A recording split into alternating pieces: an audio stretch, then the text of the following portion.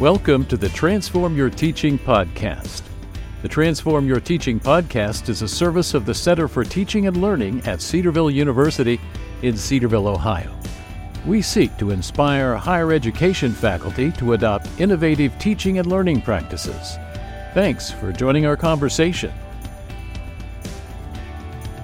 Welcome to Transform Your Teaching here on the campus of Cedarville University. My name is Jared Piles, and with me is Dr. Robert McDole. Hello, Rob. Hello. We have consistently been doing this podcast, and I think as a result, we've unlocked your gravelly voice. Yes. So you are, as we record this, you are recovering from COVID. Mm-hmm. And so your voice sounds like sounds like COVID punched your vocal cords. It's great. I think it's great. I think it's wonderful. It's going to be fun. Yeah, it is going to be fun. We are revisiting our tech integration series with one of our faculty members here on our campus. Joining us is my friend, Associate Professor of Communication, Jeffrey Simon. Hello, Jeffrey Simon. Hello, Jared. Also Hello, known Rob. as Jeff. Yes, no, it's friends. exciting to be here today. Thank you for inviting me. We're glad you're here. Yeah. Looking forward to the conversation. Jeff and me I too. go way back, like 2001 way back. Oh yeah, we're so close that he can even somewhat make fun of me with my students, and he can get away with it. It's great. It's great. So anyway, thanks for coming on with us today. Why don't you give us a little bit of a background, what brought you to Cedarville, and what you teach and all that stuff.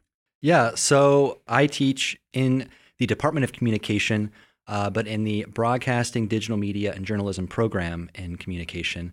I teach a variety of different classes. My background and my things I do on the side as a hobby would be more 3D, CG content or visual effects, motion design.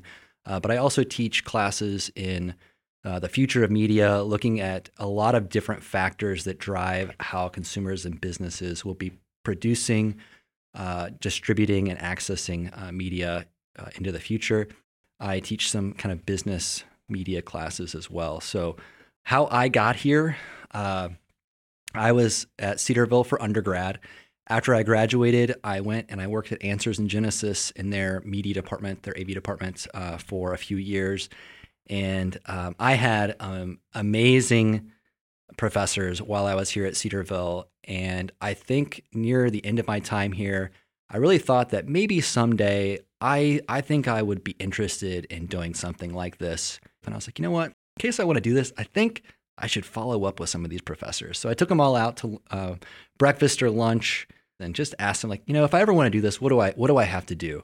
They're like, go to grad school. I was like, I knew you were going to say that. So me being a creative person, going to grad school did not sound super fun, but I started that process and I was in my first semester of grad school, still working, and I got a call and saying that they had a spot open up and I was being considered. Would I be interested in coming back and potentially teaching at Cedarville? And I said, 100% yes. This was way faster than the timeline that I thought of. But we went through all the hoops and it worked out. And lo and behold, I came back here and I just finished, I think, my 13th year here. It's been a really great time here. And I've really enjoyed growing with my colleagues, seeing so many cohorts of students go through and where they're at now. Especially now, it's been over a decade of seeing some of them in what they're doing in the real world now and how they're having an impact in their industry and for Christ. So you've had 13 years. Finished the unlucky one. Yep. It's all uphill from now. That's right. Whatever. So that kind of leads me to a question. You and I have kind of had some conversations on the side, Mm-hmm. and it goes along with your philosophy of education. I'm not going to get you to necessarily define it, although if you want to, feel free to do so. But if anything, an analogy of what you face, I mean, you could take it all the way back 13 years ago, but today, you know, what is your analogy of how students are learning? One of the biggest differences that I and my colleagues talk about, even from my time as a student to when I started as a faculty member to now, it's just the different ways that students kind of retain information. There are different skills of like creativity versus problem solving and critical thinking and how that can fluctuate over time. I think the way that they learn, I've adjusted myself, but I really feel I've tried to use a lot of different modalities and pedagogy to teach while I'm here. So I'll do the typical, lecture thing. But for me and what I teach, I really feel that hands-on experience is really important. I really focus a lot on critical thinking and problem solving, whether it's a creative production class or trying to solve a business problem or look at like a report on the future of media. A lot of what I do, and I think a lot of what we do in general across multiple majors, is that things change all the time. So the students I had 10 years ago, they are not doing the same thing that I taught them to do in class necessarily with the same software. It's the principles and how to use those as the tools change. But also, even within a decade or more, sometimes the principles kind of shift a little bit too, because your audience moves so far that you need to know what to watch for as that's shifting around you. So I really approach my classes as much as possible to have basically an equipping of tool sets where I then provide students, my assignments are really open. And so I let them approach design problems, creating a web page, or solving business problems. There I'm like, you come up with this thing you want to do, and it's going to be different from the other 20 people in the class. And I'm going to help you figure it out. And we're going to do our best. We're going to have to jerry-rig some of this. Yeah, we're going to use some principles we talked about as well. But you just kind of got to get in there and make it happen. Because a lot of what our graduates are doing, that's their life. They have to show up at work. And if they're having any fun, they don't know the answer to how to do everything they're going to be asked to do every day, or that can get really boring. The dial keeps shifting, so to say, as to what our media graduates are going to be asked to do. And so I really like to have my courses really teach people to be able to creatively solve problems more so than to recite the history of visual effects or production techniques from like the 1920s and things like that. Not that those are bad. So let's think practically about that aspect of it. You're talking about you've got a class of 24 designing a website. The end product is basically unknown to you. Mm-hmm. What do you assess? I assess that they are able to meet the things that we talk about at a basic level. For a specific example, the web coding class, that they have a basic understanding of the HTML and CSS to accomplish the vision that they had in their like prototype design, to get as close as possible to that within a limited timeline of learning it, dealing with tech issues. And a lot of what I do is if it's close enough that I could fix it in like 10 minutes, pretty happy with that. I'll usually meet with them and show them the issues that they had. But I always am very open that, I'm going to fix it this way, but here's 2 other ways that you could have done it. Sometimes students will try something that's too big for them, and I'll try and back them down, kind of talk them back. So I don't want to just, toss your idea away. But I think in the timeline that we have, I'd rather you focus this, which will prepare you for the second time you do something to be able to push a little bit further. And so when I grade something like that, I have a basic rubric that, your HTML or your CSS is structured well. I always tell my students that you're going to run out of time or money before the project is done. And you just need to get it to a state that's acceptable, the good enough, and then add on the pizzazz as you have extra time and resources available. That saved me when I was working in the industry from getting let go. It's not just about being good. It's about being efficient and being able to be fluid and flexible. And so those are the things that I really focus on. Sounds like you're assessing formative versus summative, like you're assessing the process along the way. Absolutely. And the end product could be a dud, but you're looking at how they learned along the way. Absolutely. I have a class called Designing Solutions for New Audiences, and we get clients the same year that they have to learn about the client's industry, solve some problems for them, and present them with a kind of strategy document. And halfway through, we have multiple client touch points. I've had many years where a client will look at a student and be like, I don't want to go that route. And the first time that happened, the student was like, do I get an F? I was like, no, you're going to focus, you're going to help so-and-so make their part even stronger. You did the work that you were supposed to up along the path. The client didn't want it, so we're going to drop it, not waste anyone's time from now on, and you're going to redirect and help make this more important section stronger. And I think through years of doing that and having the students see that happen in class, it prepares them for, I think, the real world life they're going to be focused on and asked to, recreate, hopefully, very soon upon graduation. Sounds like you have a real focus on hands-on. Mm-hmm. It's much more geared towards that individual student. And maybe you're assessing based on where they're at to where they need to be. It sounds like you have a bar. Mm-hmm. Like, here's a minimum level. And then do you have bars above that? So where you would say, this is the minimum what you should do. And then if you're really good, here's where you're going to end up. And then if you're, phenomenal, here's some examples of a phenomenal work.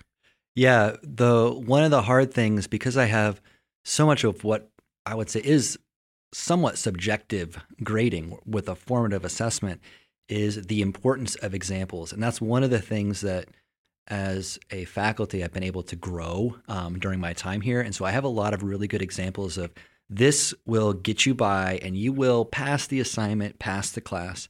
But I tell them, like, that's not what I want from you. I want something more like this, which is something you should be happy to, share with on your portfolio or your demo reel until you start getting, real paid for work.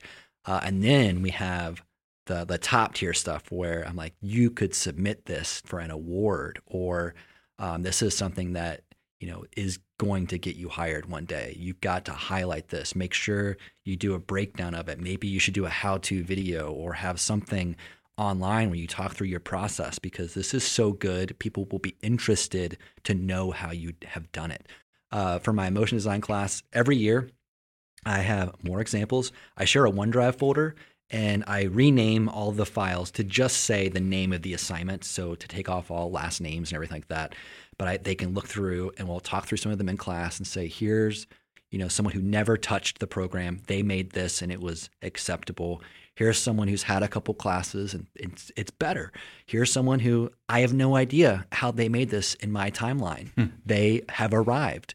And, I'm like, I don't expect everyone to make this, but I hope I see a couple of them, And so that's something I think it's an encouragement, because a lot of times when students come into my classroom, they don't know what they're supposed to know. They don't know what any faculty member is really expecting of them until they can see a rubric or some examples. And I think that making those things available has become more and more powerful for this, empowering to the student, so that they kind of know how I work and really what can be expected from them as they're moving towards industry. And it can get harder the higher level class that you're in. So we did want to have you on and talk about tech integration a bit. Outside of, you talk about for your own curriculum and your content, your students are using visual media, Adobe After Effects. But we don't want to talk about that because that's tech integration. That's part of the skill set, right? Yeah. Just like we didn't talk with Mr. L, Jim Leitenheimer, about the audio stuff that they do. But when you're talking about tech integration, what tools are you using in the classroom in your day-to-day or over the span of a semester to help your students with support their content? So I am a professor that pre-COVID was COVID ready, because I record everything. So you were hipster. I was for COVID. I was ready before the virus spread. Yes. Wow. I had my educational bunker prepared. So whoa. Yeah, man. Buckets of tech integration ready to be used. That's right. So I screen record a ton of my content using OBS. I did use Zoom quite a bit during the COVID era to do screen recording and screen sharing. But before I talk about subject matter, I usually pre-record some quick tips for my production classes, and then I will make them available after a lecture. During COVID, or even now and pre-COVID, when I'm teaching a software package of any kind in class and I'm expecting them to know how to use it, I will record those sessions as well so that they can go back also and just watch exactly what I did in class, if that matters. And then some things, because as students do, they have questions, and every once in a while we have to float around or take a break. Some of the really big, difficult things, I'll go through and make a series of recordings that are uninterrupted so that they can watch through a whole process from start to finish. Very much like you can find on YouTube and Vimeo, but they are specifically garnered toward the types of content that I'm teaching in my courses. I use Canvas to give audio notes. I like to use the markups on their documents. I've used my tablet, my phone, my laptop. The way I approach technology is if it makes it easier to help the students see where they've dropped the ball or where they could push themselves further or become more efficient. If there's a piece of technology that can help me do that, I'm willing to try it out and give it a test push. For me, personally, because of what I teach, my most valuable tool would be a screen recording because I can get an email of a student having a problem. If I can get to a laptop, because I can't do a lot of stuff what I do on the phone. So if I get to a laptop, I can have them a 5-minute recorded response to say, here's how you could do this in 1 or 2 ways. Pick your poison. I didn't finish it for you, but this will get you started and go with it. And I've had some good feedback from that.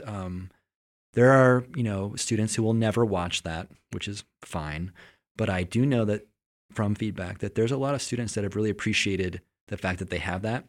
Before Canvas and OneDrive and Google Drive, I used to, at the end of the year, provide a burned DVD of all of my recorded material to everyone in the class. You've been teaching for a long time. Yes. If you're putting everyone in the DVDs. Class. I did not have any customization menus. Did you also make them a mixtape on CD form from iTunes? No, I saved those for my wife. Okay. Versus an unburned DVD.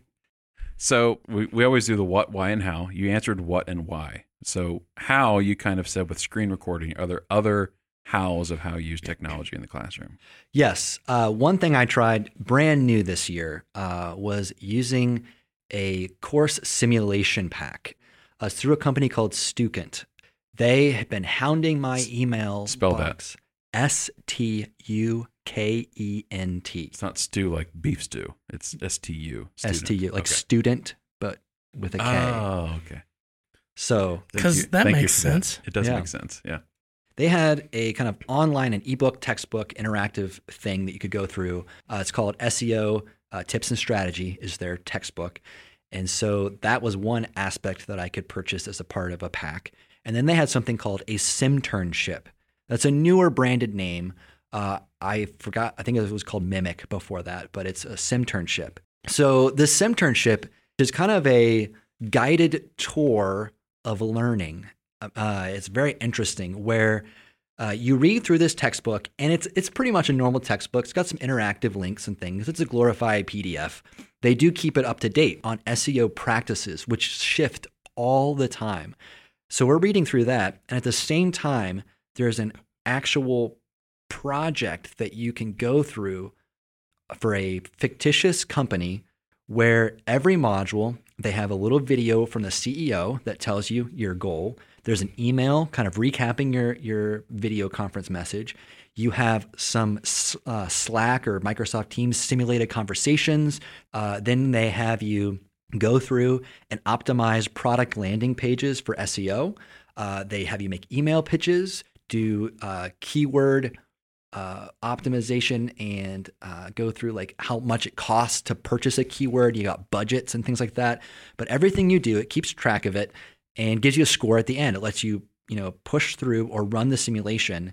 You get a little bit of feedback. You get a grade score, and it kind of sees how your campaign is doing through 8 or 9 different rounds of search engine optimization.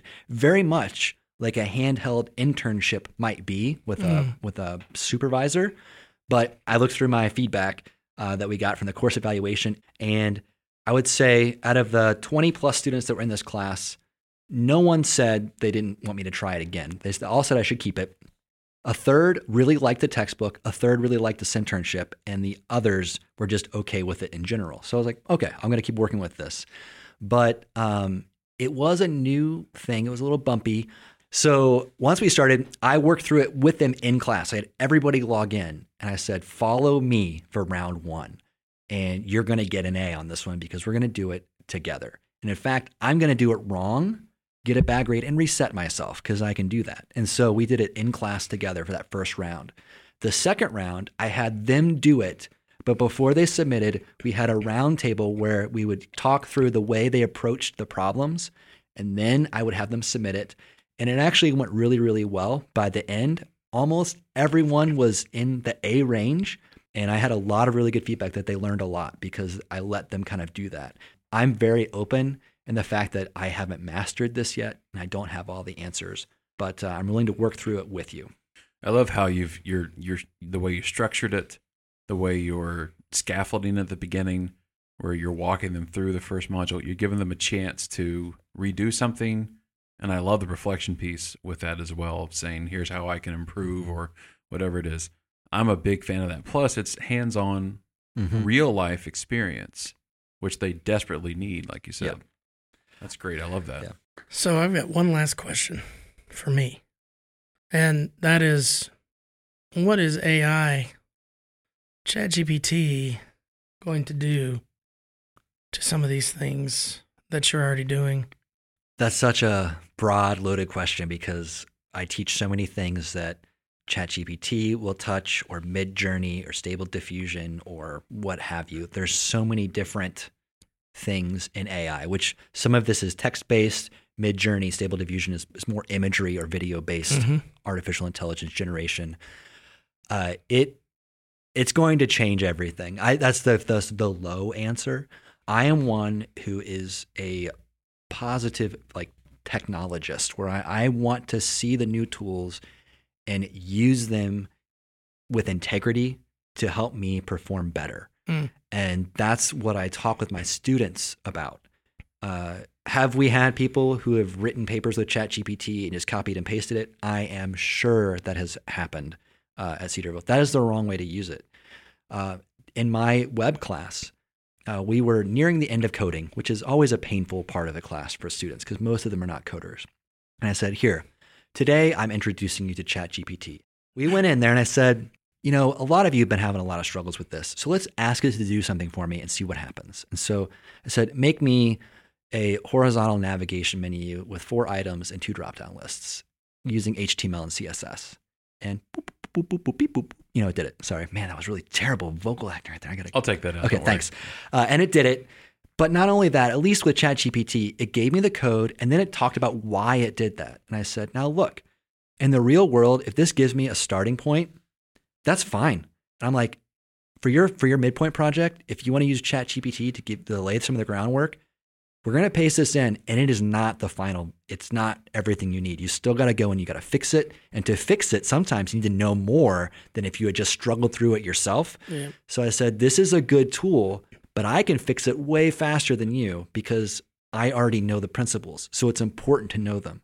It's important to read that paragraph beneath the code that explained why it was making its decisions. And so I said, this is a great tool to get me started on idea generation, or to toss a couple of things out there and see the different iterations that could be used. But we do need to look at that with an aura of integrity in what I'm working in. I don't want to just be someone who's a ChatGPT prompter and not open about that with all the projects that I'm working on. I always say right now, my phrase, it's like early Wikipedia, where I can look at it and it might be right. It might be what I need. It might not. And so it gives me something to think about that I still have to check. And I told my students, through the checking process, whether you meant to do it or not, you're still learning. So I really think that it will change a lot. It's going to change the jobs. It's going to change the production cycle. But most of my production tool sets that's using AI, it's been in there for a few years and people didn't really know it. And I don't talk about it a whole lot. But it's just becoming more mainstream. And I think more people are being aware that the tools they're using are from machine learning or artificial intelligence, which are two different things. But they've been in there for a while, but now they're just kind of out in the public and out there. Thank you, Jeff Simon, Associate Professor of Communication here at Cedarville University. Really, thank you for coming in. Yeah. My pleasure. I appreciate your insights, and it's really cool to hear how you're using technology in your classrooms and making it realistic for students. So you're doing good work. You're welcome. Okay, let's end this thing. I almost felt like we needed to end it nostril sigh. End it with the "We love technology, Napoleon Dynamite. but not as much." All right, as let me wrap this thing up. That'll do it for us on this episode of Transform Your Teaching. Join us next time as we continue to talk about innovative teaching practices. Thanks for listening. Thank you for joining us for this episode of the Transform Your Teaching podcast. Please subscribe or follow us on your preferred podcast platform. For more information, you can email us at ctlpodcast@cedarville.edu.